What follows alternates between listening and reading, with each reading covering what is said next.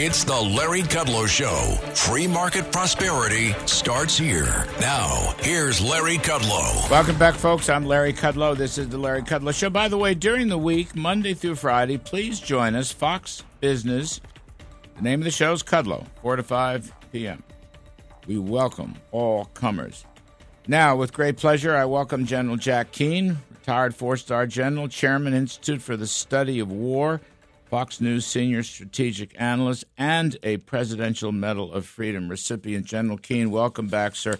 You know, before we start, I just want to thank you, sir, for your contributions to the Kudlow Show on Fox Business. It's enormously helpful. I don't know what we'd do without you, to tell you the truth. I don't know what we would do without you. So I just want to say that. Now, back to work.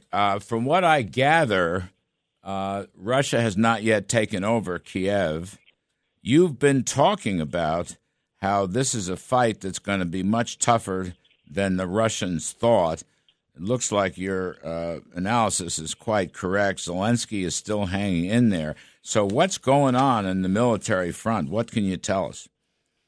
Well, first of all, we said from the outset that Putin and his military planners selected the most complicated campaign plan that they, of all the options that were available, and that is to conduct 4 independent ground and sea approaches into Ukraine, all of them requiring their own individual logistical infrastructure and also requiring close air support from their air power and air forces, the naval forces as well, who provide cruise missiles, in support of each one of those axes. And only one of those axes has truly met the expectations, and that's the one from the south that came out of Crimea. So the axis going into Kyiv has had major problems of being slowed down, and now it's bogged down in the city. Not surprising, given the resistance. Kharkiv, another city, is the same issue. And the Donbass, there hasn't been much advancement whatsoever. I'll give them some credit. That could be a tactic on their part to keep fixed the Ukraine military forces in that area so they cannot provide assistance to the capital city. But the Russians have clearly, their planning and their execution is suspect here, and it's not just the Ukrainian resistance; it's their own challenges. Listen, Larry, they've never done anything on a scale like this since World War II, and this is a very complicated option that they've selected. I mean, the United States military would be challenged by this option on four axes of advance, requiring the kind of support that's necessary. We could do it. But we would also put our minds on it. Is that the best course of action? Is there too much risk associated with it? The other thing that is stunning here, Larry, they don't have complete airspace control. After 3 days, 4 nights, 3 days, the Ukrainian Air Force is still flying, and they have air defenses that are still operating against Russian air power. That is absolutely stunning. The other one is, much to my surprise, I mean, they have not shut down the Ukrainian internet. They have not shut down their telecommunication systems. They haven't shut down their power grids. The water is operating. I'm assuming they've tried, or when it's possible that given Putin's delusion here, you know, that somehow he can influence the Ukrainians. He is using the internet to talk to the Ukrainian military and the Ukrainian people, and in so many words, he is telling them, you know, to overthrow their government, to move away from Zelensky. And that just, even the fact that he's attempting an act like that tells me that that he's somewhat delusional. He doesn't understand that the Ukrainian people for the last 8 years, given his provocation and incursion in 2014 in the Crimea and eastern Ukraine, that the people, their resolve has stiffened and become profoundly anti-Russian and oriented towards integration to the West. And the fact that he thinks that somehow he could convince them of the latter at this late date after he's killing them is just very delusional on his part. And that may be one of the reasons why he's letting the internet operate, because he wants to influence the action on the ground based on his own individual persona. This is fundamentally flawed on his part. The Ukrainians, their story is getting out, Larry, and obviously the international broadcasters and particularly Fox is doing a superb job, as well as international radio commentators in telling the Ukrainian story. It's really extraordinary what is happening here. What I mean, I know you said yesterday on this show that eventually they'll prevail, but I mean, maybe this is just one gigantic mistake, and maybe Putin's miscalculated. I mean, how long you reckon the Ukrainians can hold out?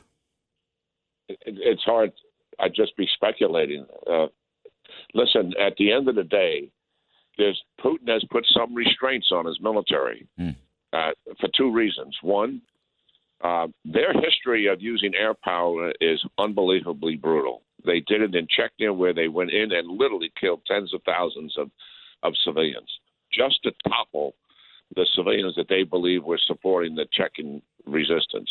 When they went into Syria, into the major cities, they took entire neighborhoods down with carpet bombing, and they actually used deep penetration bombs to blow up hospitals that were under the ground, which is an international crime. Unbelievably brutal. They are not doing that here because they don't want undue reputational harm, which they're already suffering, certainly, but they didn't want to become a pariah by toppling these cities, which they certainly have the capability to do, which would produce significant civilian casualties. The other thing is their cautiousness also could be explained in the use of their own troops. That I think Putin is concerned about casualties to his forces and how that's going to register with his domestic population. He had that concern back in 2014, so much so that he was concealing the movement of Russian soldiers' bodies and everything only being done at night, moving them home and arriving them at night and keeping it quite secret in terms of what the numbers were, lying about what the numbers were. So that may be another factor that's operating here that provides some color as to what's taking place. But certainly the big story is obviously the Ukrainian resistance.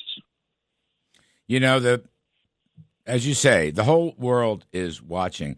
I was interested, General Keene, you know, even China. China is apparently, reportedly, putting the clamps on loans to Russia. It was a news story. It's been confirmed.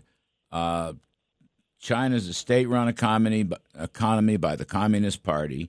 They are restraining the spigots of credit to Russia. They are not fully behind this, and they themselves. That's a big story. Yeah, I know. It's just a very surprising story coming out. Well, they wanted diplomacy, not invasion. What did they do? They abstained in the Security Council. But I'm just saying, the story I picked up last evening. We'll see where that plays out. You know, my thought. Look, the longer this goes, of course, the better, I think, for Ukraine and for freedom in general. But you know, I want to starve Russia of cash. And now, Biden's doing everything wrong by shutting down fossil fuels. I just had Senator Cynthia Lummis of Wyoming on. She knows a whole lot about that. The Energy Department is actually sitting on applications for LNG exports. It's exactly the moment we need to pick up spare capacity to help the Europeans out. And they've stopped all federal drilling has now been frozen. So that's exactly wrong. Putin made a lot of money on the hike in oil prices, which has come from our restraints and restrictions on fossil fuels.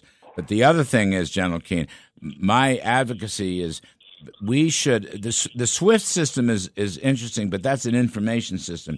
We need to sanction the Russian central bank, along with sanctioning the commercial banks. Now, Biden has sanctioned many, but not all of the commercial banks. He should do it all, and we should sanction the central bank. That would stop dollar payments, so it hurt his cash flow. I want to stop his war financing. And but you're saying he has not sanctioned the central bank? No, not yet. And there's this debate about the so-called SWIFT system, but the SWIFT system is an information system. It replaced the old telex system. It tells you information about transactions. It is not a payment system. The payments have to go through the Russian central bank. This is what we did, Mnuchin and I and O'Brien and Pompeo and others. We cut off the Iranian cash flow by sanctioning their central bank, and it worked, and it worked fast. Yeah. And it would work the same way with Russia because... So, I mean, obviously, the guys in the Treasury and the State Department, the guys that pull the switch on all of that, they're still there. They know how to do this. That's stuff. Right. Exactly right. The career people know how to do it. They're just waiting for political direction. So we'll see on that front. So far, nothing. I'm absolutely stunned by what you just said. I assumed when he said he was going after Russia's big banks, words to that effect, this is the president speaking, I thought it was the central bank for sure. No, sir. You took me through and educated me on this once before on television. Yep. In terms of the significance of the central bank and how the SWIFT system in of itself, while it's crucial and it's important, it's not as vital as the central bank system. That's right. It's not a payments wire. It's not a payments wire. Yeah. And I got to tell you, day before I had a discussion with my friend Steve Mnuchin, who was Treasury Secretary when we sanctioned the Iranian central bank. I just wanted to check. I said, am I right? I'm not seeing it in the news. And he said, no, they haven't done that yet. And they need to do that. If you want something that is swift and severe, to use President Biden's quote, that's what you have to do. You go for the central bank. And they haven't done it yet. So I'm trying to cut off his war financing, sir. You know, that's besides the military side. Well, if when you do something like that, I mean, an army runs on guns for sure, but it also runs on butter, and it needs logistical support, which is one of the operational problems they're having right now. And you shut down the logistical support for an army to include the resupply of its ammunition. It stops. Yep. It stops. It's just that. That's how you stop it. So let me switch gears slightly. We had on the show last night after you, we had Professor Walter Russell Mead, very, very smart guy who's an old friend of mine. He wrote an op-ed piece in the Journal, and I'll just quote his thesis. Putin aims to topple the U.S. from its global position, break the post-Cold War world order, cripple the European Union, and defeat NATO. Now, that's from Professor Walter Russell Mead. As you know, Putin issued a warning to Finland and Sweden about going into NATO. He said there'll be consequences if they go into NATO. And as we discussed briefly last night on Fox Business, some people are talking about if they do take Ukraine, they will go after Lithuania. Now, you know, this may be the work of a madman, but I just wanted to get your thinking on all of this because this is very serious business. No, I read most of what Walter Mead has to say, and I think he's got great insight. I don't disagree with his basic premise at all. I mean, Putin has been talking about this for some time, ever since he went to the Munich conference in 2007. And Munich Security Conference, which is, for our audience's benefit, it's an annual affair where the leaders in Europe come together and the United States to discuss essentially foreign policy and national security. And Putin came to that. And he's 7 years in power when he does it. And he expresses his frustration with NATO expansion and the fact that they're seeking to dominate and contain Russia. And his comments are explosive, and they just sort of were discarded, because Russia didn't have all that influence. Their military was just rebuilding. Putin was a strong man with a thuggish personality, but maybe not to be taken too seriously. And then in 2008, he goes into Georgia after the invitation was extended for Georgia and Ukraine to become a part of NATO.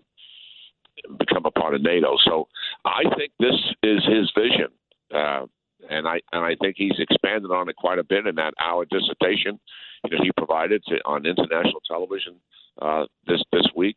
Mm-hmm. I think he was quite clear, about what his frustration is. And Belarus was a step in the right direction and didn't cause him a lot of problems. The people were pushing back on a dictator who had his disagreements with Putin. But those disagreements were put aside because Putin helped him to stay in power. And as a result of that I think buoyed him, because now he has Belarus, and you know where that's located, right next to Poland, right next to Lithuania and Latvia, and obviously north of Ukraine. And that was a huge strategic victory for him to get Belarus completely in his orbit. And now Ukraine. This is all part of his vision. And I do think he's going to challenge NATO's existence. And it would likely be over the Baltics. And the next time our viewers are looking at a map, just look and see where Lithuania is, and you'll see how Belarus occupies the biggest part of that border. And now Russian troops will stay in Belarus. I guarantee you they will stay there permanently. And they'll be bucked up against the Polish border and the Lithuanian border. And then to the south of Lithuania, where it touches the Baltic Sea, there's a piece of Russia that is there, and it's referred to as Kaliningrad. And Putin has put in that piece of terrain some of the most sophisticated defensive and offensive missiles that they own, and the purpose of which is to deny NATO any air power or sea access that would interfere with ground forces taking control of Lithuania or one of the other Baltic nations. So yes, most of us, when we look at it strategically, the Baltics, small countries, easy to take control of, Russian minorities present there, that would be the justification because they're being intimidated, harassed, genocide, or whatever, all the false narratives we heard associated with Ukraine. Small militaries and not much NATO presence. We have got to recognize what Walter Mead is saying. The United States government's got to internalize this, wake up and get serious that Putin, while he may be delusional and he may be insulated to a fault and not seeing the world in terms of its reality, we have to deal with what his motivations are and wake up and get serious about it. All right, we'll leave it there. General Jack Keene, thank you, sir, for everything. I will see you Monday, undoubtedly. Folks, we take a quick break. This is the Larry Kudlow Show.